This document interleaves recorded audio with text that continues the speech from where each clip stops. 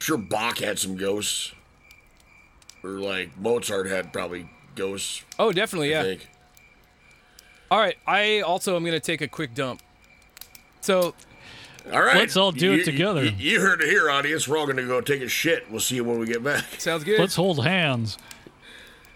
No. We went down the rivers, we crossed the plains, over the mountains, we forded streams. We went west. We trapped, we mined, we carved our names. With guns and axes, we sought our fame. Our destiny was manifest. And God help those who stood in the way of business, progress, and the USA.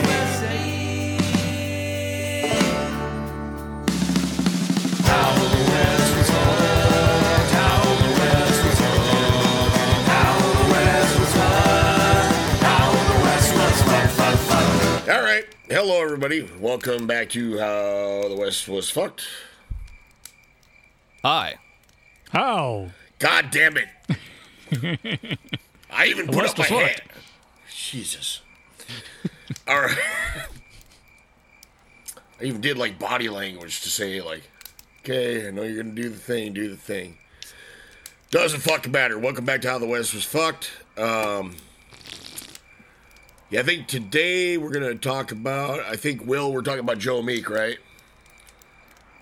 Yep, Joe Meek.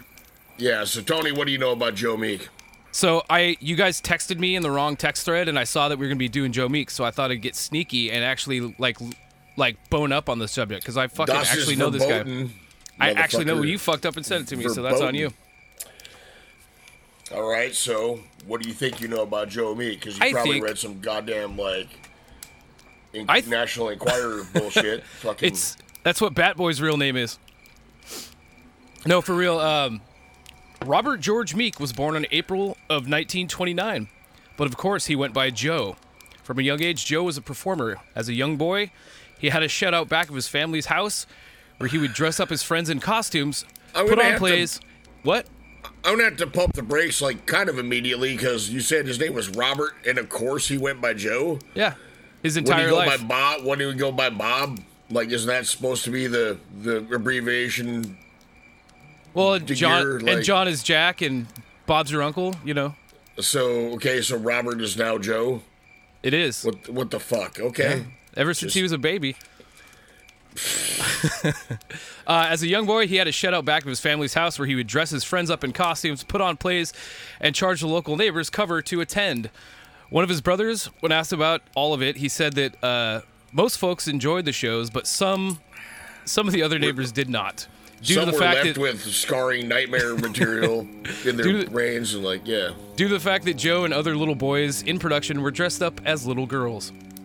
So, a lot of Well, I fun mean, homophobia going on around there. yeah. Yeah. Well, absolutely. but also I like how that's the scariest part of it. Yeah. Fuck. To quote one of Joe Meek's brothers, Eric, he was an indoor boy, and we were both outdoor boys. Guy has a really weird-ass accent, too. 'Cause What they the fuck? grew up in the middle of fucking nowhere in England. Joe's brothers would be out fishing, shooting most days, while Joe was out in the garden shed getting his next production ready and tinkering with radios, record players, and tape recorders. Joe Meek... It's like cue the goddamn A-Team theme. Dude, totally. Yeah. Joe Meek was recorded saying that at just 5 years old, he expressed to his family that he wanted a gramophone for Christmas, which is an old-time record player to you young kids. Yeah. The first gramophone that his parents got him was a toy with a celluloid sound box and a key to wind it up. It literally was a wind-up toy, like a fake wind-up gramophone. Yeah, I figure like that went over like a lead balloon. Yeah. Well, it actually played a short tune, kind of akin to like a singing birthday card like you get now, right? Like a short 20-second tune with a really crappy tinny sound. Joe soon figured out that if you wind the toy up really hard and then you yell down the tube where the sound came out, you could record little snippets of sound in the end groove and play them back. So What he the had like fuck? endless hours of time like hacking this fucking thing and making it started a love affair with audio recording for him, basically. At the age of 18, Joe the joined the fuck? British Armed Forces and became a radar mechanic. He was well liked around camp, as he could fix every radio and every record player that anybody had. Which it was the World War II, or post World War II. So he was well liked. Everybody had fucked up. Everything was fucked up and didn't work right. Well, yeah, because you're generally good ass radio is made out of like kind of shitty ass shit. Yeah, well, Bakelite then. I think is what everything was made out of back then. Well, Which is Bakelite's all your insulating material. Yeah, but the shitty predecessor to. Well, plastic. this kind of like it was like right when aluminum was becoming a thing. Mm-hmm. So a lot of shit we know that is made out of aluminum that's nice and light was actually back then made out of like tin or something heavier and shittier. Yeah, actually, on a side note, the cool thing about home recording back then was it wasn't really a thing. There wasn't really tape or anything like that that you could get your hands on as a regular person. But the first recording device that hit for homes was it's called a wire recorder, and it recorded on straight up baling wire. What the fuck? Yeah, they're crazy looking too. But yeah, you have like two like reels of wire. And they get fed through like a little recording device that like pokes little grooves in it, and that's how it records sound. What the fuck? Yeah, shit's That's pretty kind of fucking cool. amazing. It's called the what? It's just called a wire recorder. Yeah, I think RCA was the first one to make them, or they got famous making them. It's like They're we cool. talked about. The actual fucking recorder is cool looking too. We talked about how like barbed wire ruined a lot of lives for everybody, except for the fact they brought the telephone out to the sticks. Yeah. That sounds a lot like the same thing as like live by the wire, die by the wire, I suppose. Yeah. Like, holy fuck. Yeah, it looks like a prop from like Fallout or something. It kind of does, yeah. What the absolute shit, huh? Yeah. Yeah. Buy yourself a Pierce 55B dictation wire recorder. After his stint in the Army, he moved to London and got a job at Stone's radio repair shop.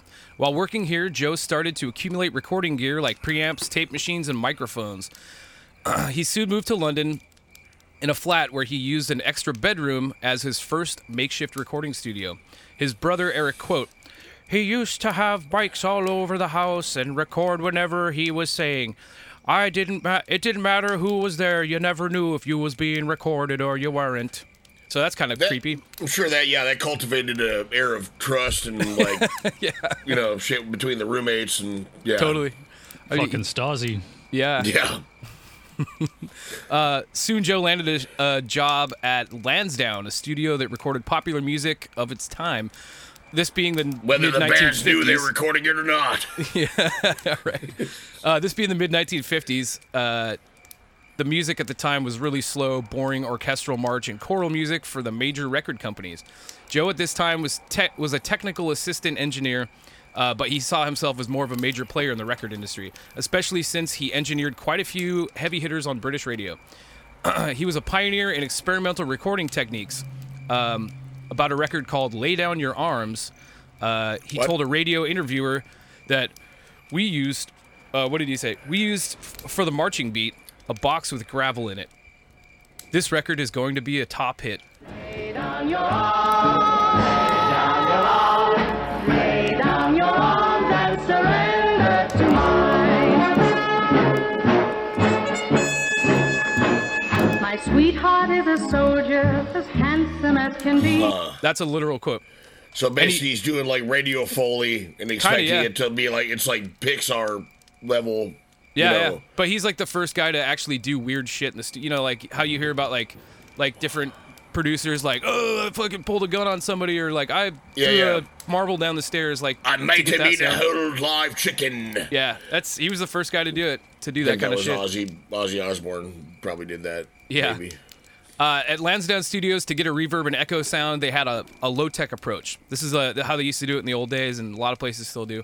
You get a large room that you just record a bunch of musicians in, like a big-ass room. Or if you're really sophisticated, you pump whatever you recorded out of a loudspeaker in a large-ass room with a microphone on the other end, and then you mix that signal back in to get a big, like, kind of echo sound. So now, and then you release a tiger into the room. Absolutely, yeah.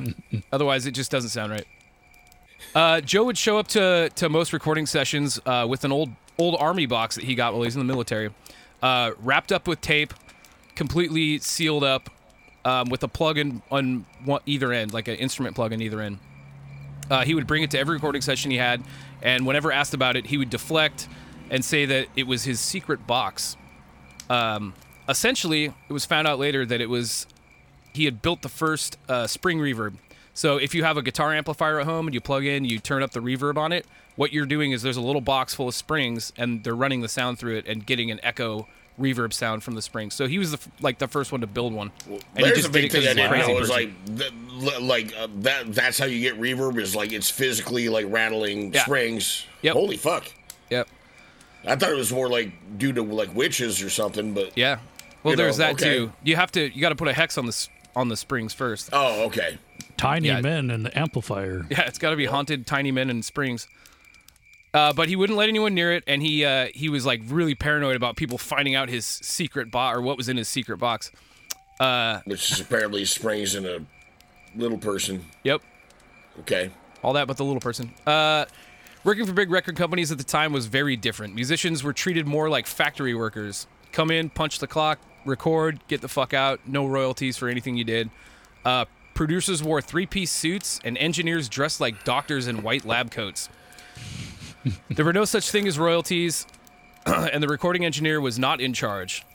Or free to do weird shit, honestly. Joe liked to do weird shit. So after butting heads with one of the higher-ups a few too many times, he quit his job. Joe also had a really short fuse. When his temper flared up, it would be absolutely impossible to even talk to him. And then suddenly, as if nothing had happened, he'd be fine. And ask you what the fuss was all about. So there might have been like what do they call it when there's a couple polars, like there's a couple polars happening to the guy. He wasn't a bear, that's for sure. Bi-curious? Yeah, bi-curious. Yeah. Bipolar bear. Polar. Seems like there might have been a degree of that going on, perhaps. Maybe. Aside from producing, Joe also wrote songs. Wrote, quote unquote, and you'll see why I say, quote, wrote songs. He wrote and produced a song called Put a Ring on Her Finger was his first mild hit, which he had to rent a studio to record. The song became a moderate hit, and after paying the bill for the studio, Joe took what money he made from the song and he rented a new apartment above a leather goods shop at 304 Holloway Road, London.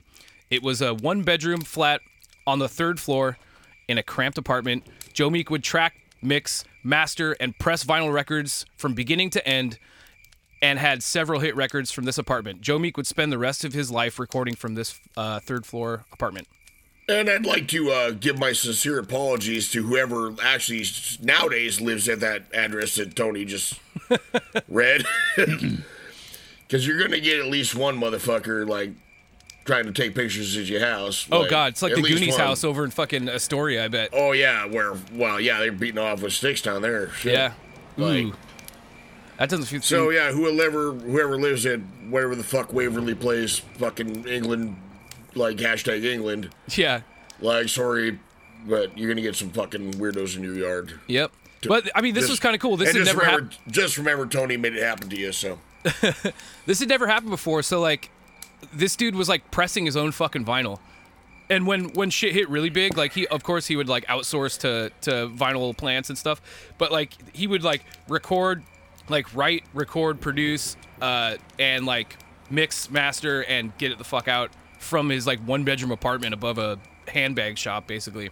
So, and nobody done that before. It was just, everything was, like, really stuffy and way too professional. And, yeah, and all this from a tone-deaf dude. He could not sing, could not play an instrument. He wrote songs, quote-unquote. He could hear music and sounds in his head. But basically, he would hum a tune to his house band or his studio band or whatever, called the Tornadoes.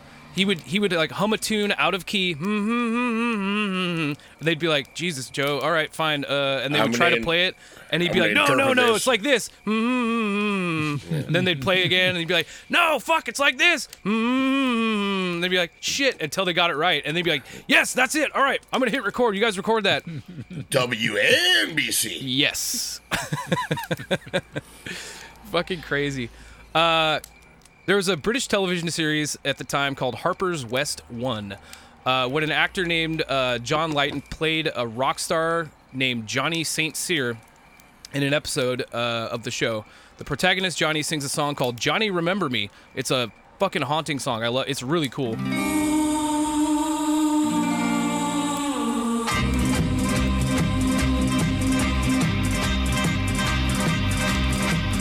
when the mists are rising and the rain is falling and the wind is blowing cold across the moor. I hear the voice of my darling, the girl I loved and lost a year ago.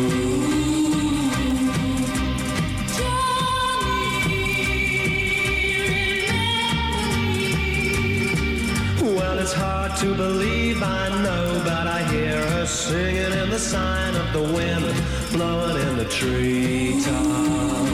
But it's basically the song's about like this guy Johnny dying in a car wreck or some shit, and then the girl's like hauntingly singing Johnny remember, or sorry, she dies in a car accident and I was just singing saying, Johnny remember me. The way you were describing it sounds like, hey me remember myself. Like, ooh, I think we got a hit on our hands, dude. Yeah, it's a hey me remember myself. Donald Trump song right there. Oh Jesus! All right, moving right how on. Cool? How cool touch does, myself. Yeah. When how I think cool about does me. my hair look when I look at it? This was the first track produced by Meek at his new independent studio above the Hat Shop. The song was recorded with John, the actor / singer, in the living room. Behind a pull-down screen was the rhythm section behind him. The violin section was in the stairwell. The backing singers, of course, were in the bathroom. What? The violin section? Yeah, there's a violin section. It was like violin. Yeah, not violence. I heard violence section. It was like, The violence what the fuck section. is that? Oh, they're just It's like three soccer hooligans with like a tire iron and some fucking beers, and a homeless person. just waiting to let her buck. Yeah. Oi! Okay, this is the first track produced by Meek in his new independent studio. The song was recorded with John, the singer, standing in the living room. Behind him, behind a screen, was the rhythm section. The violin section was in the stairwell. The backing singers, of course, were in the bathroom. Yeah, of course, logically, like leaving the bass section in a room on the floor below. So they actually took over one of the apartments below. in the fucking murder dungeon. Yes. Like Joe was in the one bedroom like a mad scientist, surrounded with preamps, tape machines, equalizers, and an army of homemade secret boxes. I think mad scientist is kind of a generous way to describe that, but sure. I see the video of the process. It's crazy. Like the band would finish playing a take, and then Joe would like poke his head around the corner out from the bedroom, just be like, "It's shit, do it again." And then they fucking do it again, and then he'd poke his head out again, like, "No, do it again." Fuck. Yeah. This was all pre like cocaine and shit. Oh, dude, yeah, but they did have other drugs. Yeah, they did. Well, but the other thing is, like, if you weren't doing this, it would be like, let's go watch a movie with, like, Charlie Chaplin in it. Yeah. And maybe I might touch your knee. And then we'll call it a day. Perhaps we shall eat some beans. You know, yeah, like, so this is the most exciting shit on the block. That's some Animal House shit, basically. Pretty much. Yeah. Joe had an unhealthy obsession with the occult and Buddy Holly. Uh-oh. In one bedroom studio apartment, he would have parties where he would lead seances and partygoers would gather around a Ouija board. There are lots of drinking, lots of actual like speed, because speed was a big deal back in like the 50s. Oh 60s. yeah, well, it was good for you. It's a weight loss. Hey man, don't knock on speed. Speed's good for weight loss. It's good to keep you productive. Keeps you productive all day. You're productive all day when you take enough speed. And you're gonna lose weight. You're gonna lose a lot of weight when you take enough speed. And you're gonna be productive. You're gonna be gardening. You're gonna be fucking mowing the lawn. You're gonna be fucking building the fucking doghouse.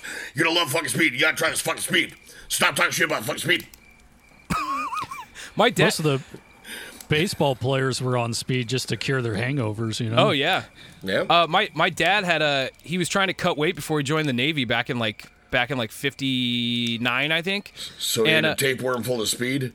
Yeah, well the drugstore was like, "Oh, this is great for cutting weight." Gave him a big bag of pills, and he was just like, "I felt great, man. I got so much shit done. Like, but I was awesome." And then he's like, then it wasn't cool. Like suddenly it was just like, I can't sleep, I can't do anything. Then my teeth started falling out, and my hair started to go away. Yep. Got all these fucking scabs from picking up the face. So they would have parties where they drank a lot, did speed and stuff, and they would gather around a Ouija board. One time they asked the Ouija board if Johnny Remember Me, the song they just recorded, would be a hit. It replied, yes, #1. And soon, it became a #1 hit. This just reinforced Joe's belief in the occult. Witchcraft! Yeah. Witchcraft. Although I know it's strictly taboo. Love that singing sword. Joe would walk around in cemeteries with a handheld tape recorder at night trying to record ghosts. He actually... And that's how the first Misfits fucking album was fucking recorded? Dude. Oh, I got something about that later. Hold on. They kind of sound like they're recorded in a cemetery garbage can, like a lot of reverb and a lot of muffledness. But totally. Sure. So if the screen share would have worked, I was going to play this tape for you, but I'll send it to you later so you guys can check it out. He actually recorded a cat that he came across that he thought was a ghost looking for help.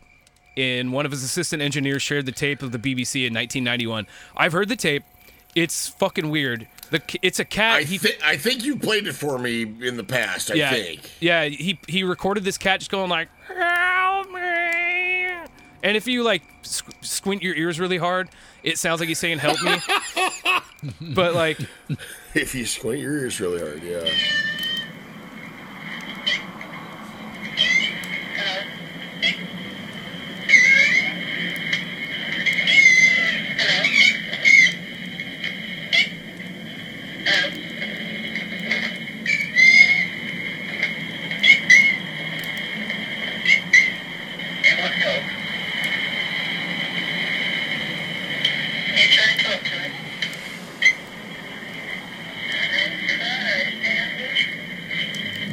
But yeah, so he was just like, "Oh, it's a ghost, man."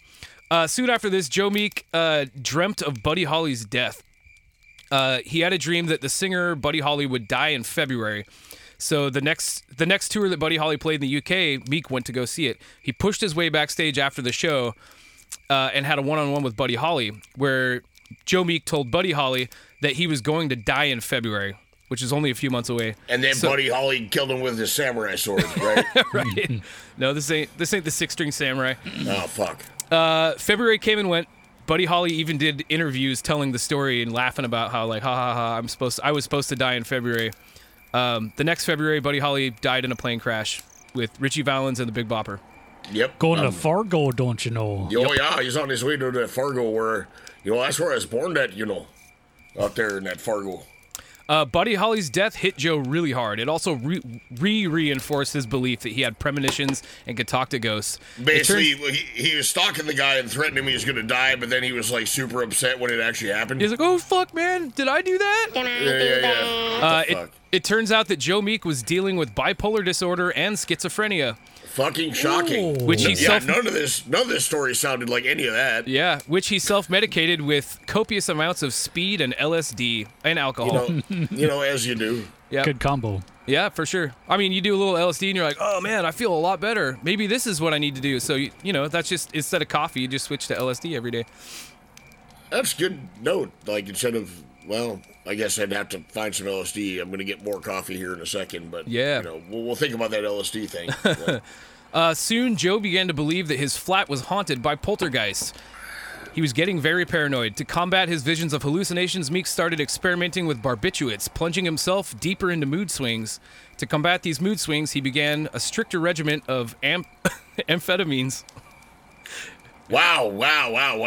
Wait. Okay, it's been a long time since I heard the word barbiturate. Yeah. And if it is what I remember it being, if you mixture that with amphetamines, man, you're in for kind of a it's like putting a humidifier and a dehumidifier right in front of each other. Right. And, yeah. Basically, alcohol is a barbiturate, technically. So we're talking like Xanax and shit like that. But it's proto Xanax.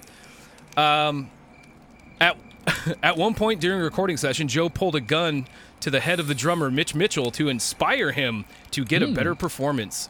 Well, to be fair, you're not really a fucking recording engineer nor a music producer until you've pulled a gun on one of the musicians. Like, that's kind of, I think, the rite of passage. Yeah. I mean, that needs to really happen. It's called the Phil Spector. Yeah. Yep. Joe was basically a mad scientist with sounds happening in his head. He was really, really good at translating those sounds in his head onto tape, which nobody else could do at the time. So a lot of his instrumental stuff had just like weird, like, cackling, wind blowing, like fucking just crazy sound effects that were almost impossible to get in the 50s. Like, you had to really do some weird shit. Stories of his house band, the Tornadoes rhythm section, on a recording being asked to stay late and drop marbles into a toilet on microphone were standard fare in the Joe Meek production. If nothing else, Joe was a master sound crafter.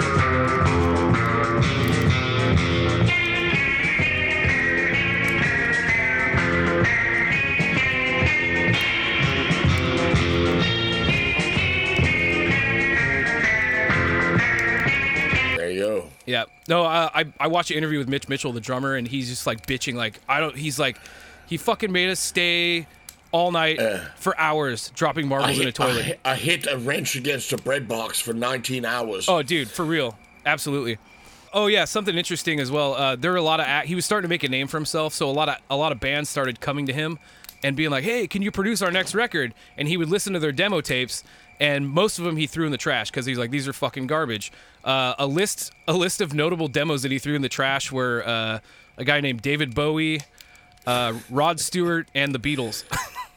Well, I mean, Rod Stewart, that's arguably one that could have, Dude, like, you know. No, this is the best. The Rod Stewart one is the fucking best because Rod Stewart was in a band. I don't remember the name of the band, but the band came to Joe Meek and were like, "Hey, can you produce our next album?" And Joe Meek listened Rod Stewart and the other guys. Joe Meek got the tape. He listened to it, and he had an interview with them, and he said, "Look, get rid of that shitty singer, and I'll produce the band, but not that shitty singer."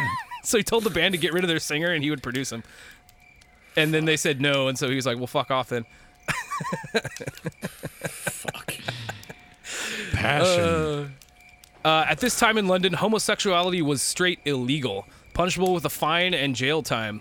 In 1963, Joe was charged and convicted of, let me get this right, importuning for immoral purposes, and fined £15, which is about $400 today. Importuning for immoral purposes. That is the legal definition, legal whatever.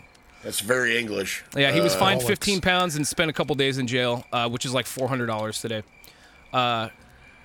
Just like the pressure of like all the other shit he's dealing with, and then that on top of it. And it got printed in the newspaper because he was, as you know, some person of note. You know what I mean? Well, like the definition that the immediate Google search gave me is importuning is not even like having sex. It's like motherfucking persistent harassment of somebody to do something. So, like, the example given is he had quit smoking, given in finally to his wife's importuning. So he basically got arrested and fined for like, "Hey man, you want to fuck?" He's like, "No." "Come on, you sure you don't want to fuck? You're going to jail." That's Jesus. Okay. I guess it happened. There was like a certain park in London where all the homosexual guys would hang out and yeah, and it's not like all the fucking cops didn't just hang out there for a reason to basically fuck up gay dudes, because that sounds kind of coppish. Exactly. Yeah, he basically was like entrapped for not hurting anyone. Like he. Yeah. Hey, he was importuning though, which that's a word I've never heard before. I never heard it either until I found this shit. The fact, this whole fact and this situation just added pressure to Joe as he slipped further into madness. In July 1962, the UK satellite Telstar 1 successfully launched into orbit and transmitted through space the first television pictures, telephone calls, telegraph images, and added phoning in via satellite to the English lexicon. This was a big to-do on BBC, where they showed the launch of the satellite, set to a song called Telstar, written and produced by one Joe Meek. Well, in England, they still believed in science back in those days. We did too, but we've since gotten over that fucking nonsense, apparently.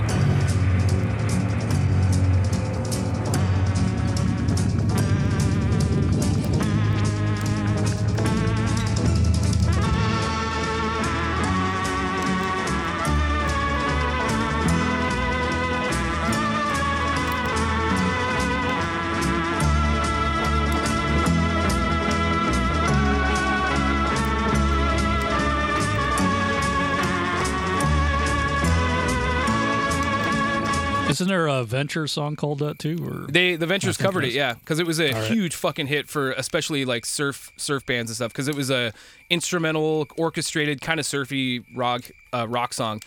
But so the BBC got the song from Joe. They played it during the launch, and it was like this event where like every motherfucker with a TV was watching this thing because it was a huge deal. And everyone without a TV got hit with like rocks and cans and chased out of the village. Of course, yeah. The song was a bigger hit than anything he had ever produced before it. Joe had finally made it, but with mo money comes mo problems. Oh fuck. As Joe's career blossomed, his paranoia increased. He complained that his studio was bugged by the big record companies. He thought that Fuck, they where were have I listening heard in. that recently? Like who the fuck guess? Yeah, fuck. He thought that they were listening on his conversations and stealing his ideas. He once received a phone call from famous, fantastic American producer and creepy shitbag extraordinaire Phil Spector. Oh yeah. Phil called to confess his love for Joe's Dude, work. you said Phil Spector twice in one podcast. If you say it again, he's gonna pop out of your I fucking... will. His name pop will up not cross behind his you. lips. No. Oh God, with a fucking cape and shit. Oh. Beetlejuice Fucking- had less ridiculous exactly. hair. Yeah, Yeah. no shit. You bunch of losers! You're working with a professional here!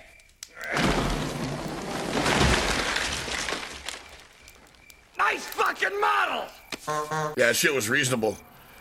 Phil had called Joe to confess his love of Joe's work.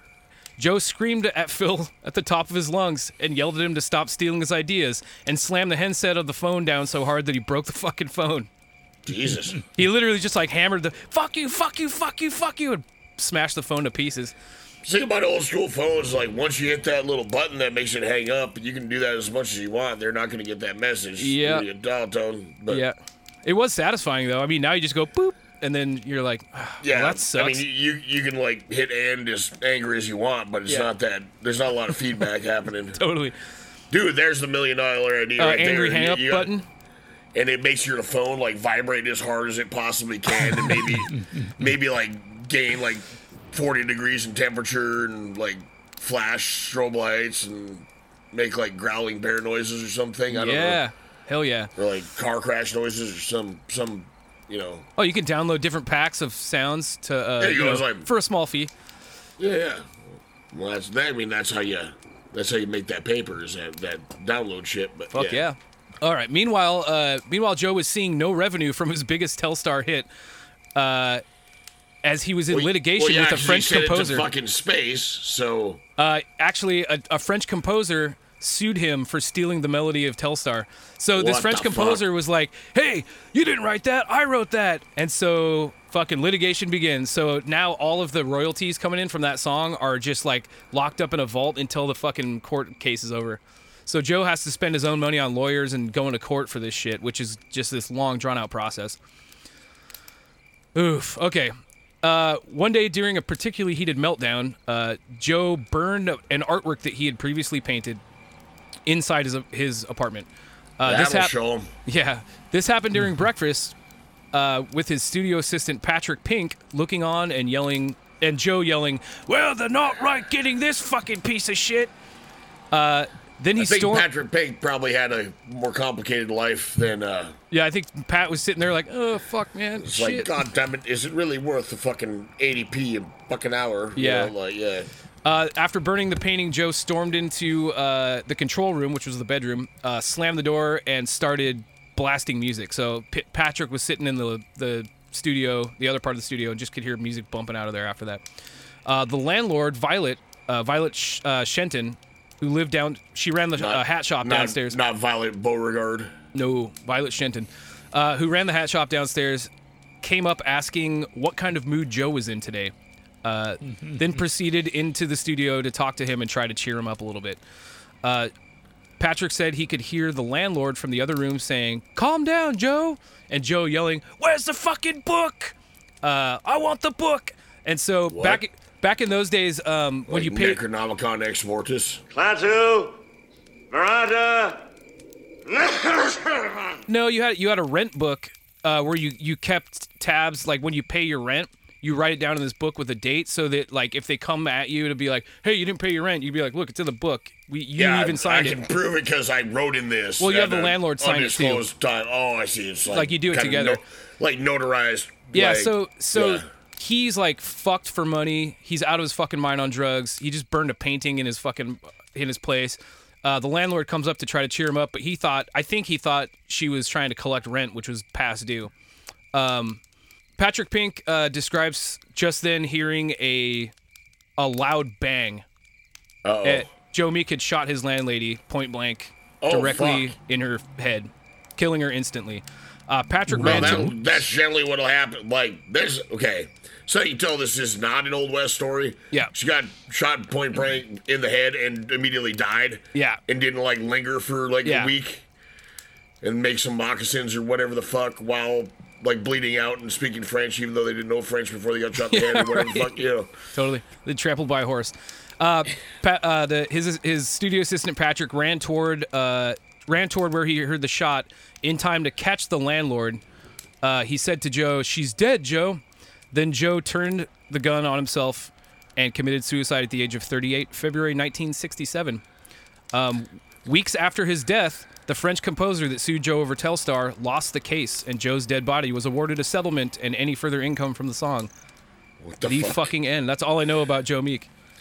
Well, that's an awesome story, but you don't know jack shit about I just proper Joe proved Meek. that I did. That's not... No. It's kind of the wrong Joe Meek. Yeah, What? what's the parameters of this? You said 1960 something. Yeah. We don't do shit from 1960 nothing. Oh, I should have known. It took place in England, too. Fuck. Yeah. So while that was an interesting tale of, like, clearly a very wacky person, fucking wrong. So fucking wrong. God damn it. God damn it.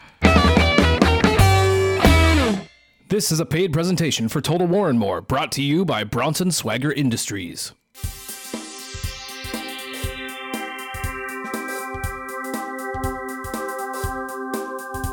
Hi, I'm Craig Woodruff Nelson here with my partner Judy Woodruff Nelson. Welcome to the Total War and More Hour here on the BSI Shopping Network. Now, you may be aware of our competitor, Todd Woodruff, over there at Guns, Germs, and Steel. Let's first get this out of the way. Yes, the rumors are true. He is my brother, but after this short presentation, I think you'll all agree who the better businessman is. Okay, Dad. Alright, first up, beautifully displayed here in Judy's palm is not really a weapon per se, but actually an ammunition. We call it the Total War and More Knife Blast. Knife Blast is an extra-large shotgun round stuffed with tiny knives. This isn't your run-of-the-mill shrapnel, okay? Each cartridge is filled with honest-to-goodness miniature Bowie knives, hand-sharpened in Malaysia. Go ahead and open one, Dad. Try to call me a liar. Okay, Judy, bring out the next one. Just look at the way that thing hangs off the shoulder. I'm so excited to showcase this one, folks. All right, what we have here is our tippy top of the line Total War and More battle musket. This puppy is over 4 feet long with a 6-pound axe head attached for the traditional bayonet would be. I mean, talk about versatility. You could reenact the US Civil War or take down a cybernetic elf street samurai on Council Island. It's called Shadowrun, not fucking Space D&D, okay, Pops? Finally, we come to Total War and More's flagship product. Is someone making you mad? Are you looking to place the blame on a family member or significant other and then get away as quickly as possible? Then you need the Escape Goat! Whoa, there, Judy. Gotta be slow, we don't want to spook him. This baby is a live goat. Strapped with 2 SpaceX Mini Falcons. Are you in Roseburg, Oregon, being ridiculed for rolling for initiative and attack with a beautiful one-of-a-kind set of Dragonbone dice instead of getting a job? Well, with the Escape Goat, you could be in Chattanooga before you can say, "You're not my real father." Can't make up your mind now? Come to the Total War and More brick and mortar store, located right across from weak-ass Guns, Germs, and Steel inside the Miles City Westfield Shopping Center, adjacent to the Orange Julius. And remember, my brother doesn't have real biologically harmful chemicals, but I do. A Bronson Swagger Company.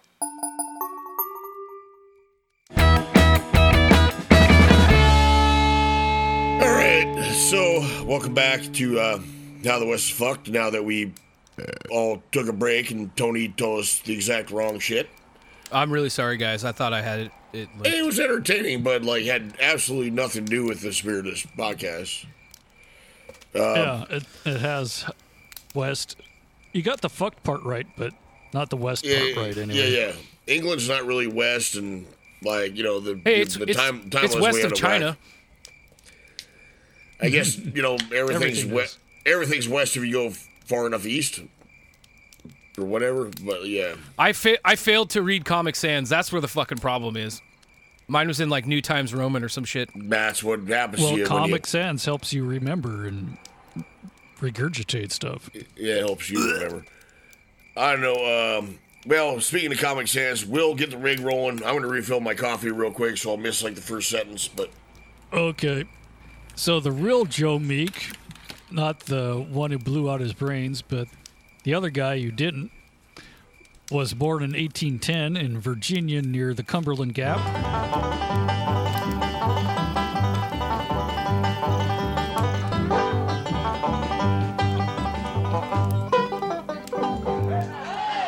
Which was the gateway to the West at the time. And a in the killer early song. 1800s.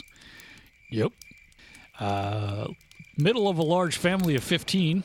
Basically, he was kind of a jolly kid, jolly adult, too. He was kind of the jolly mountain man, I guess. He had a brand of peas and carrots. Here's something even more fun than a valley fair. A soft, huggable green giant ragdoll. He's 16 inches tall by the ruler, about a good squeeze wide, and you can have him for your very own. Just save 3 labels or frozen package fronts from you-know-who's vegetables and mail with 50 cents and your name and address to Green Giant, Le Sueur, Minnesota. Details are in this week's TV Guide or Sunday Comics. Send for your Green Giant ragdoll today. Yep. Ho, ho, ho. He got along with everybody but the teacher and the preacher. He grew up owning slaves, but sometimes he would borrow them for his own adventures as a kid. Kind of like, hey, let's play. Oh, Jesus. It's like, I guess we don't have a say in this. well, I'm going to play with you, but your father will probably beat the shit out of me because I'm supposed to be like chopping a cord of firewood today. No, you're going fishing with me. Oh, fuck. Yeah. So, of course, he leaves town young because that's what you do. Actually, it's probably closer to 18 than 13. Oh, okay. I was gonna say like Wow. 6, 7. Like how young we So talking? I was going to say he's a fucking late bloomer, eh? So he goes to Missouri to visit a brother and finds out his other brother gets hired on with the Rocky Mountain Fur Company. So in the fall of 1828, he goes to St. Louis. Dun, dun, dun. As one does. So, yep. So Joe heard that Bill Sublett was back in town and aimed to get on, and he fucking did. Which it wasn't Wow. that hard, I guess. I think I talked about that a little bit last week. Like, there's like, I think it's supposed to be kind of a serious illustration of like Joe Meek meeting fucking Bill Sublett and trying to get employment with him. It kind of looks like a Dagwood comic, but Yeah. it's just I like, saw that too. yeah, like Eventually, when I- it took some when I- convincing, I guess. Well, because he didn't have a beard at all, according to this, like, I'm sure super realistic and accurate illustration. Like, Sublet's like, where's your beard, son? Like, I mean, you're talking about all these can't go without a qualifications, yeah, beard. but you don't have the Are they beard. fucking Amish? Yeah. So Joe got his gear from the company, so you're already starting in debt to the company. But first he had to start out working with mules. Of course, working with mules is just fun unto itself, I guess. Well, yeah, it's a joy within a pleasure. Like, they're the kindest, sweetest, most patient animals. You sound facetious. Why? Just a little bit, yeah. I mean, Mules smell facetious too, so. you're fucking facetious. Okay, Bocephus. Fuck you. So it was just a few years after the Arikara fucked everybody up at the border of North Dakota, South Dakota. Of course, it wasn't at the time, but Yeah. It was so middle- instead of going middle the more Dakota. direct route, Sublett takes the Santa Fe Trail southwest and takes the back door into the Wood River Range in Wyoming, which is central Wyoming. A backdoor man. All right. Yep.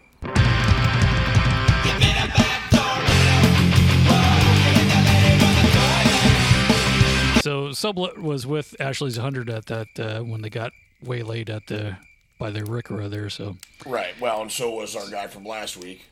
Yep. The old, yeah. So there they have the rendezvous. So basically, the mountain men would line up for Sublet and demand, "Here's my beaver. Where's the liquor?" Of course, it's spelled H-A-R-S. My beaver. Where's the liquor? L-I-K-K-E-R. Yeah, that's definitely going on a T-shirt. It has to. So Joe was impressed by all this. The story is that he saw men using a dead comrade as a table for card games. Who knows if that's true or not? That sounds a little far fucked. Plus, how do you screw legs into that?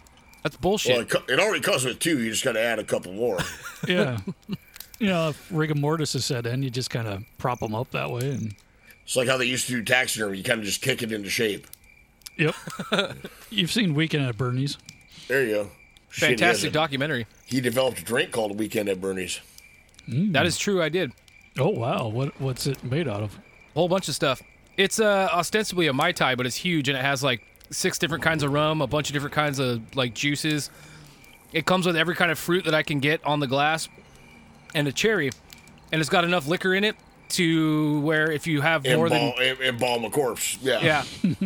Well, and if you have more than 2 of them, you're gonna need 2 friends to carry you home with you draped over their shoulders. I've seen Shotzi have more than 2. Shotzi is a true gem. Yeah. A regular ass person would turn into Bernie. True story. I have a song called Party with My Dead Uncle where I reference that.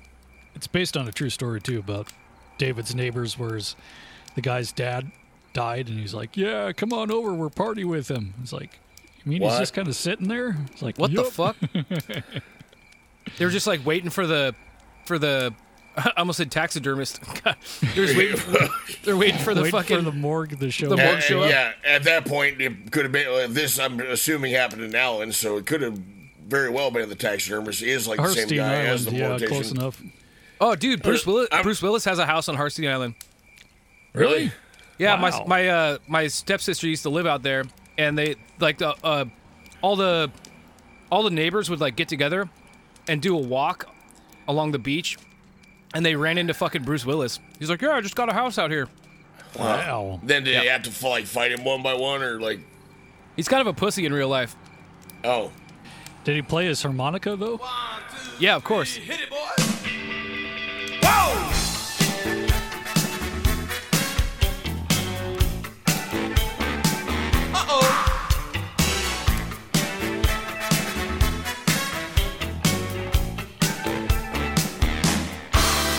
May I take your order? Burger rice, splash of water, coming right up. Well, okay. That's good to know.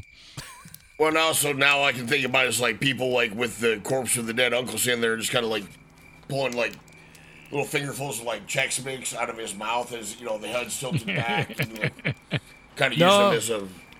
You don't call the morgue until after Halloween, so that way you can use them as a candy bowl for the kids. That's exactly right. Yeah. Reach in there deeper. I'm sure there's another Reese's somewhere minus uvula. Turn them around. There's more chocolate. Yeah. Oh, too far, man. Too far. Anyway, so yeah, we can. So basically, the mountain men would spend all their money. Basically, they'd be in debt at the rendezvous because why the fuck would you need money in the mountains anyway? Basically, you're getting all your gewgaws for the ladies and stabbing is my stuff. currency. Did you say egaws? Gewgaws. Like beads and stuff for trading with the women and stuff. Okay. Trinkets and baubles and such. So first year had them with Sublet in the Blackfoot country around the Three Forks of the Missouri there. And we all know what happens to people in Blackfoot country. They get attacked by Blackfeet. They generally get black-footed. I thought you were going to say they could put a coffee filter on their head and sing happy birthday to them while clapping their hands. It's definitely one of their... It's like one of the opening salvos that the Blackfeet Nation was known to use. They just embarrass you to death? Yeah, just humiliate you for a while before they stab the fuck out of you and cut off your scalp. But, yeah. So they had a fight with them, but Joe found a pair of moccasins and kept them as a war trophy. I wish you'd have said nunchucks. Those moccasins came in handy when Joe fell asleep on watch later, and he pretended that the Blackfeet were about to cover his ass when he didn't answer the calls. As you know, you're supposed to go all's well and stuff like that. Yeah, but he fell asleep, so Oh, he missed his call. yep. So Okay. he said, "Oh, the Blackfeet were here." So he put the moccasins out for the next morning to kind of trick everybody that he didn't fall asleep on the job. Just So to cover his own ass. Yep. Oh, he's like the Indians attacked and I stole one of their shoes. That was kind of like, what the fuck? I ate the body, but here's the shoes. Yeah. I hit him so Well, he kind of hard. put them somewhere where they could find him. It's like, see, they were here. I wasn't sleeping.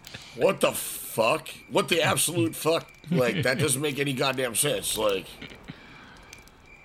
yeah, okay. Fuck, it was a simpler time when I read it off to that, because, Yeah, you could trick people by just lying to them. yeah, just leaving objects that have nothing to do with anything, Look, this pair of shoes proved we were under attack, and I fought them all off without waking you guys up. The fuck? Okay. Yep, that's what he did. Later, during another Blackfoot attack, he became separated from the group. But this is no fun being separated from the group in the middle of winter and not a lot of game in the area, and Joe didn't know his way. This is his first year there. But he knew that the Blackfeet were north, and the wintering over spot was in the Wind River Range in Wyoming. So he just headed south. But he did find the Yellowstone River. And of course, what do you get when you get to the Yellowstone River? Probably Yellowstone National Park, huh? Well, kinda. I mean, After yeah, a while. kinda. Sometimes you get fucking Miles City. So Oh, fuck you, Miles Fuck City. You, Miles City. Fuck you, Miles City. and also Nelson Miles. Like literally that picture of that little kid getting disappointed by dropping the trout. Like that's literally in the Yellowstone River. But this You is know. at the Three Forks, so this is Yeah, western yeah. Montana. Yeah, it's in the cool part of Montana, the not Miles City part of Montana. Part with the mountains and the nature and shit, not the It's where the happy kids actually holding trout hang out. yeah. Where you can Yeah. catch a trout and then throw it in the little boiling pit. while Oh you- yeah. Oh yeah, cook it right there. It's all so convenient. I was about to say a bunch of really mean things about Miles City, but I feel like there's a line that can be crossed where Oh, go ahead. yeah. What are Nah. they going to do? Come for us? No, but I have to stop there like every time I go home, and someday somebody might actually recognize me. Or you'll be wearing a fucking like a How the West is Fucked T-shirt or something. They'll be like, That probably says like "fuck you, Miles City" on it. yeah, totally. Oh, yeah. You should. We should plug that now. We'll have T-shirts eventually. Actually, you know what? By the time this episode comes out, it'll be up. Or I'll get an email like, "Hey, we couldn't put it up because you're an idiot, and like we don't like the name of your whatever," and Anyways, it's tpublic.com. Yep, TEE. yep. And you should just be able to like just type in "How the West was fucked," and it should get you right to our little storefront Yep. there. We're gonna have available our famous like Lewis and Clark like parody like logo, both in safe for work and not safe for work formats. Even though in both of them he's giving you the finger, but like Right. But the not safe for work one, it'll have like a dick and balls hanging down, I think, and a No, vagina it vagina just- somewhere. says fuck only the UNC is horseshoes, and the other one just has asterisks. But then we also have like episodic ones. The first two of many I did one about the red ghost, the killer camel from the Halloween episode, and then also everybody's favorite lawman Bass Reeves also got a treatment on there. So, and there's more to come. I think the next one we're probably trying to crank out is probably Hugh Glass. I think because everybody likes like people getting mauled by bears. Fuck yeah. So, Yes, sir. anyway, So he was delighted by Yellowstone National Park there. He said... delighted or terrified? Because usually those guys got both. terrified. Well, he said, if this is hell, it's a better climate than the one I just left. So as long as Fair you don't enough. fall into the scalding water, it's pretty cool. But there he heard a shot fired and some war whoops, Whoops. Sorry about that. More whoops. Whoops. So he was like, oh shit, Indians. But he was ready for a fight, and then he heard, it's old Joe! Because that's what happens when you get some respect to you're always old something. Even though you're like 23. Yep. But that was 2 other trappers out looking for him, who informed him that 2 other comrades were killed by the Blackfeet during that attack. And after 3 days, they caught up to the main group there. But the main group wasn't faring much better. They made camp in the Absaroka Range there, and that would be central South Montana there. That's east. It's like right north of like Maine, Yellowstone, more or less. Yep. Kind of. Also, like Absaroka is like translates to it's literally what the Crow are supposed to be called. Like the Crow Indians. Crow Indians call There's themselves some pretty Absaroka? high peaks there too. They actually call themselves like Absaluka, or like that's the nearest approximation. Yeah. It's Absaluka, and then fucking Absaroka and Absaraka are like bastardizations of that. And so you have the Absaroka like range in Montana. There's a town called fucking Absaraka in North Dakota, in like the middle of North Dakota. But it's all basically like based off the native word for what the Crow Indians call themselves. Oh, wow. Also, it's like Absolutely. it's the county that Sheriff Longmire works in the fictional yet awesome like crime drama Longmire. Oh, Which is yeah. all set in Wyoming, but he's in Absaroka County. In the sleepy little town of Buffalo, Wyoming, a legend was born. His name? Walt Longmire. Longmire is a fictional character born out of the mind of author Craig Johnson, a resident of the tiny town of Ucross, just up the road from Buffalo. A few years ago, Johnson's storytelling inspired a popular television show which has brought a measure of fame to the small town in which the stories are set. Each year since 2011, thousands of fans have flocked to Buffalo to live for just a few days in the fictional town of Durant, Wyoming, in the equally fictional Absaroka County. So they're there. Those are some pretty high peaks, and then they make their way towards the Bighorn River. And they're starving, and they're having to break trail for the horses, which is fun.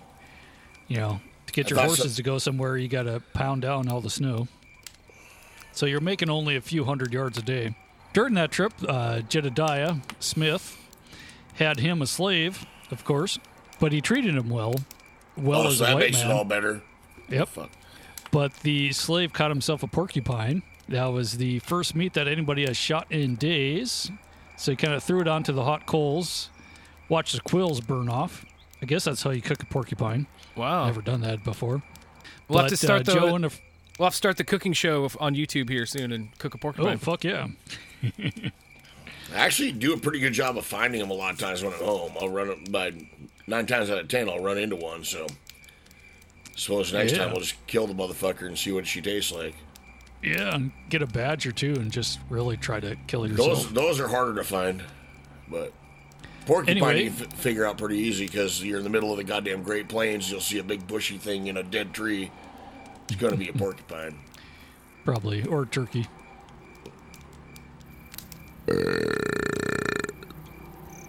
That's my turkey impression. Okay. So anyway, he grills up the porcupine, and when the slave's back was turned, Joe and a friend made off with it, eating it half cooked.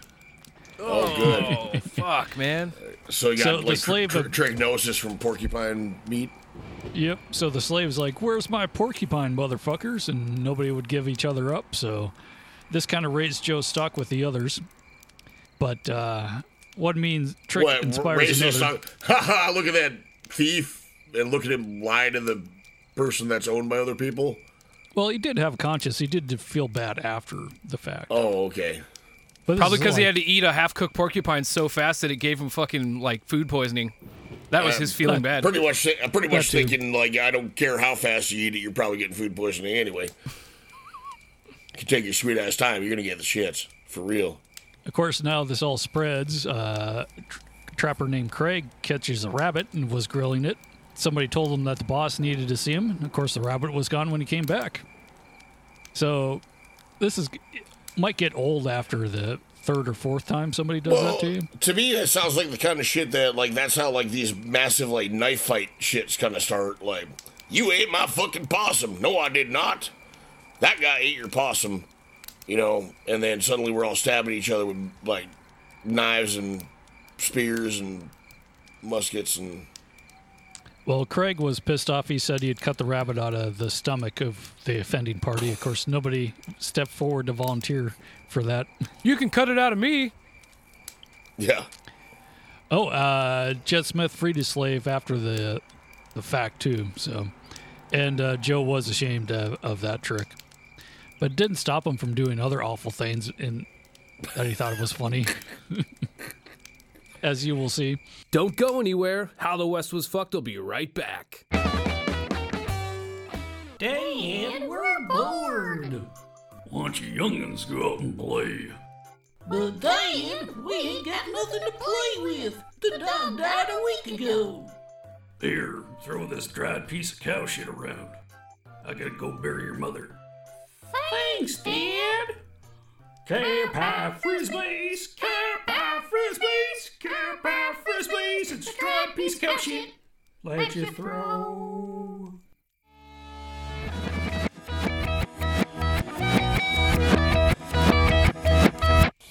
So within a few days, the group lost 100 head of mules within the next few days. I guess that's what happens after the next few days. If there's one common thread with this entire podcast, you're just always losing mules. You're never gaining mules. You're always losing mules. Well, good thing when they die, you get to eat it. Sometimes Shivington just comes, kills them all, and then chases it like you get chased out of Texas. Yeah, I suppose. So they made it to the stinking river of the Shoshone. This is called Coulter's Hill. Oh, yeah, sometimes Coulter's Hill is mistaken for the Yellowstone, but this is part of the Shoshone River that's underwater now. I was going to say it should be, yeah, and it's like more of that part that is closer to Cody, Wyoming than it is to like actual Yellowstone, yeah. Yep. And Coulter's Hill. Canyon area. Yep. Yeah, and Coulter's Hill. That's what her show should be called. Her show should be called like webcam from inside her prison cell, but you know. So they're having a hard time during the winter. Of course, we should talk about the bark from the cottonwoods would keep the horses fed if there was no other feed around, which is kind of strange. I was gonna say, like, we grew up around cottonwoods. That fucking bark can be like almost 2 inches fucking thick and is very woody. I've never seen any of my horses try to remotely eat it. I mean, I suppose if it's saplings, you could probably do that shit, but yeah. I mean, if there's nothing else, man, that's pretty fucked, though. Well, it's kind of like, oh, I'm starving, let's eat a 2x4. You know, like, what the fuck? Guess it works, though. Yeah. But keeping in the cottonwoods also brings buffalo in, or shelter, because that's the only tree around. Eventually that became a nuisance, and they had to post guards to keep them out, which is kind of fun. Okay, like, wait, you're hungry. Yeah. Get out of here, giant mountain of food and warm clothing that's easily shootable. I'm sick of eating you. Yeah. Or using your shaggy woolen pelt to keep the cold from freezing me. The fuck? And, yep, after a while, the Crow came and camped with them, which is always fun because you get to play those Indian games of dancing and chanting and betting on. I guess they called it the hand game. It's like, guess which hand is full of shit and which hand is full of rocks or something. I don't know. Yeah. Oh, I was thinking the hot hands thing where you try to slap. Well, they also had the game where, like, let's see how much of your shit we can steal.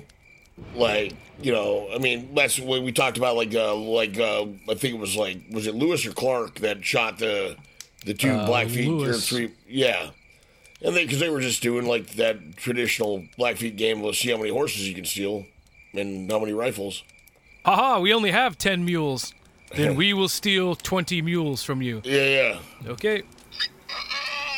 There, Joe learned that he might actually want to learn reading.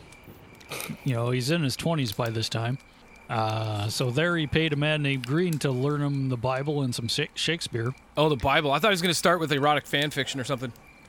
Well, like you said, Shakespeare, that came Dear next. Pantel's Forum. That's how I learned to read. You'll never believe this happened to me. Yeah. The 1st of April, 1830, the camp divided into two.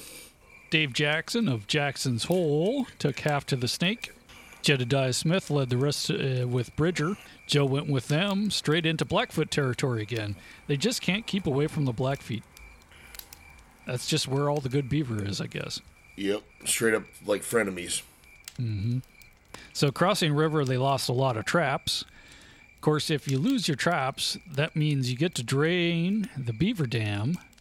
And after that, you get to break into the dens and kill the beaver with clubs. Ooh. Which they kind of hated to do.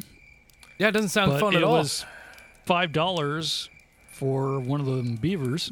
So it's like, looking at $100 bill, looking you in the eye. Well, I mean, my thing is with the traps, it's not like you catch beaver on land, so you can either be in a wintry-ass cold stream up to your nutsack, planting traps, and then go and pulling like 30-pound beavers out of those cold-ass waters, or you can hack your way into their extravagantly built, like, weird log cabin thing in the middle of the lake.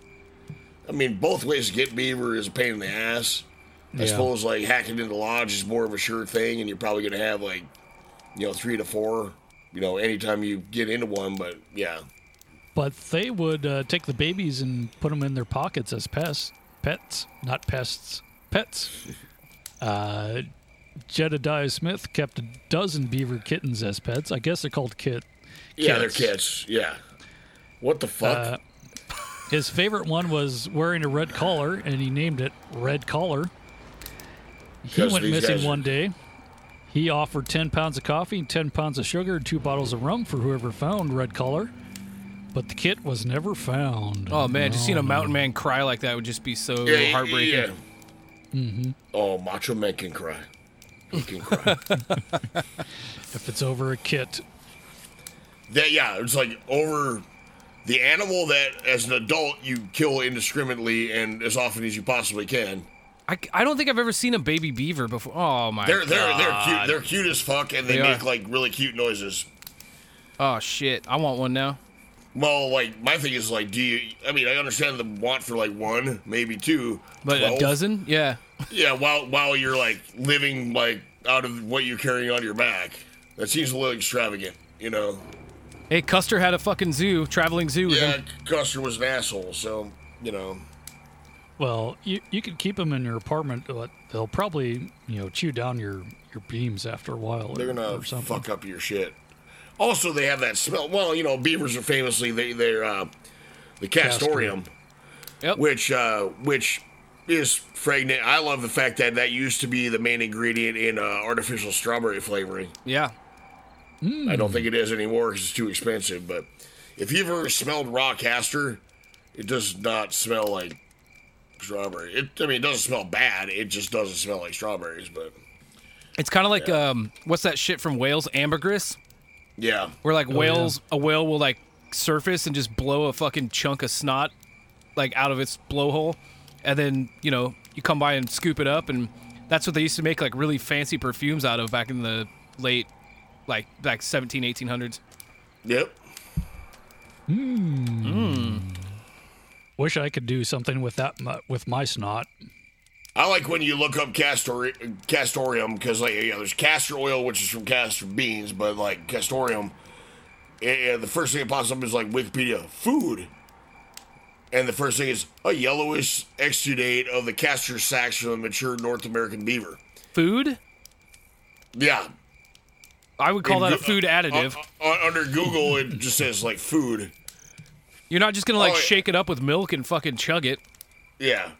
Well, I think the Latin name for fucking beaver is, like, Castoreum motherfucking canadensis, I think. Castoreum. Yeah, well, it's Castor canadensis. Like, so literally, beaver's Latin name is the stuff you eat out of its butt, and then Canada.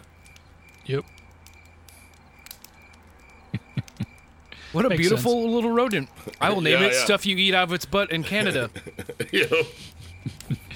So Joe and the group moved down to the Rosebud. So this is going further east at the junction with the Yellowstone there. Oh, yeah. I know that Rosebud area, Oh, yeah. Joe was out with 2 others. Getting pretty close to Miles City out there. Oh, fuck you, Miles City. Fuck you, Miles City. Also Nelson Miles. They shot a fat cow buffalo and laid near it at night and used the meat as pillows to protect it from varmints. The fuck? So near daybreak, Joe dreamt that something heavy was walking near his head. 'Twas no dream, though. What do you think it was? Odds You're are laying on a either- meat pillow? It's a fucking bear. Yeah, it's probably a bear. Of course. Yeah. So it was after his pillow meat. Joe laid still, and the bear made off with a little meat. One guy wanted to shoot, but Joe had to convince him not to. But while they're talking, the bear came back and sniffed more, and then ran away again. But then Joe got up and followed the bear with his rifle, drew a bead on the bear, and killed the bear. Then he tromped around the bear in a victory dance, like, hey, happy, in Mountain Man speak. What the fuck? It's like, you tromp around my head, I'll tromp around yours. Yeah, I'll show you, dead bear. That'll teach you, big dead animal. So back down to the Wind River they go. They dug up their cache of furs. Except for when you're digging a big hole in the ground, sometimes that falls in. And that happened to Joe and a friend, and the friend didn't make it out. What the fuck? Kind of sucks. Yeah. Shit. What? Okay. So there's all sorts of ways you can die in the Old West. Well, I'm used to, like, I heard there's like 1,000, like over 1,000. Where we're from, like, we have the underground coal mines going on, so we'll have, like, what we call cave holes happen every once in a while. We'd lose, like, cows and shit to them. But this is way before anybody was digging shit like that, so I don't get why that would happen, I suppose, but well, whatever. you have to dig it deeper than 6 feet, I guess, to keep the coyotes from digging it up. Or yeah, but, I mean, whatever. Like, this is also the time when people would die from toothaches and shit, so... Mm-hmm. This is also the time people just made shit up, too. Yeah, well, the thing is, you can, like, die from a toothache, but then also survive getting mauled by a bear horribly and crawling, like, 200 miles. Or shot in the head. Yeah, Yeah. or, or you get wet one time in, like, late August, and then you die, like, a year later from ghosts or something. Next summer rendezvous, Bill Sublet brings in actual wagons without an actual road. What a and pioneer. actual milk cows. Holy Another fuck. 200 hands. So Bet it's she's Like nobody- Shoshone, like Shoshone baby double the hands. shit. Oh, God. 200 Shoshone baby hands. Not quite. Good thought, though. I was going to make a joke about lactose intolerance, but Tony had to bring up that old chestnut. Around this time, Jed Smith disappears. Of course, this is in Arizona, Southwest type of territory. But anyway, so Broken Hand Fitzpatrick assumes command of his old little regiment there. So the rendezvous was held later around Christmas time in the Wind River Range in Wyoming, which is pretty picturesque if you've ever been through there, like Du Bois or that area. Joe was sent with another to locate a party of free trappers to buy their furs from the Bitterroots in Montana. Free trappers didn't work for a particular company, and they just kind of sold to whoever they wanted to. That's kind of what they all aspired to be, I guess, because you're not in debt to the company. Right. But you also don't have, like, the resources the company can give you. Mm-hmm. Mm-hmm. You know. And you got to pay for your own health insurance. Right. Yep. So at this time, Astor was getting back into the fur business and setting up Fort Union and trading with the Blackfeet. But this was hoarding in on the Rocky Mountain Fur Company's area, though. How dare they? Rocky Mountain Fur Company sounds like a strip club where nobody shaves. Yeah. Specifically. Actually, what's the one in Anchorage is like the Alaska That's Bush the Company? Alaska Bush, yeah, the actual Alaska Bush Company. Yeah. No, yeah. Yep. I Oh, that's a strip club? Yeah, I had Sick. fucking within like an hour of me getting to Anchorage, I had like Joe deposited me there because he thought it was my birthday, but it was not my birthday till like 2 days after that. But Oh, okay. I was like, why the fuck? Did you just assume that, like, oh, it's probably your well, we birthday flew soon? up to Alaska and he knew it was like during my birthday, but Gotcha. like it wasn't that exact day, and it was like midnight during close to solstice, so basically in Alaska, like, you know, when the sun doesn't ever proper go down, they just kind of all stay awake, like, all the time, eat very little and drink a lot. Woof. And so that strip club was, like, kind of winding down for the evening even when we got there. It's like the strippers are all tired and, you know, it's using fine. their walkers. Yeah. Stripper comes up and just plays lullaby music and lays down and takes a nap naked on the stage. Pretty much. Or actively putting her clothes on as she's doing her last dance. So. I gotta get ready for bed. Just goes to sleep right on the pole. Yeah. Like a parrot or something, like, you know. Just put a blanket over her and goes to sleep. The leaders of the American Fur Company, those guys didn't know jack shit about the territory. So basically all they're doing is following around the Rocky Mountain Fur Company. That's under Fitzpatrick and Jim Bridger now. Basically their plan was to give Astor's guys the slip.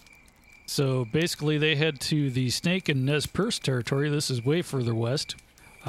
Where they will rendezvous at Pierre's Hole, west of the Tetons there. Oh, yeah.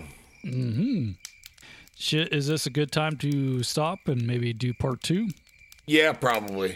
All right, so it's going to be one of those things where folks join us next week to learn more about the proper Joe Meek. I'm sorry, guys. I wasted so much fucking time on this episode. Like I said, it was entertaining, just has absolutely nothing to do with the Old West. So, you know, no harm, no foul. Yeah. What you do is you listen to one Mark Coney song, and then you listen to a Joe Meek song. There you All go. good. Oh yeah. Okay. So he has a really cool compilation of instrumental music. Will, that I think you would like. It's called Vampires, Cowboys, Spacemen, and Spooks. Makes sense. Yeah, it's really good. And then when you guys get a chance, look up that Screamin' Lord Sutch. Jack the Ripper is the name of the song. And the first one that comes up is like the live video of them playing it live in front of a bunch of like square fucking, you know, teenagers. And just, he's like yelling in kids' faces and shit. But the music is so fucking like chill and hokey. Yeah. Jack the Ripper. There's a man walks the streets of London late at night. The Ripper. Jack the Ripper. With a little black bag that's oh so tight. The Ripper. Jack the Ripper. He's got a big black cloth hanging down his back. The Ripper. Jack the Ripper. Well, that's a one-bear cat that just hit it by. The Ripper. Yeah. The Ripper. Oh, he walks down the street. If I got him in, says your name, Mary. It's pretty cool. Sweet. Then in that case, we should do a Hail of Gunfire, and I will throw in like a suicide shot in the middle of it somewhere. Just a shotgun blast to the head.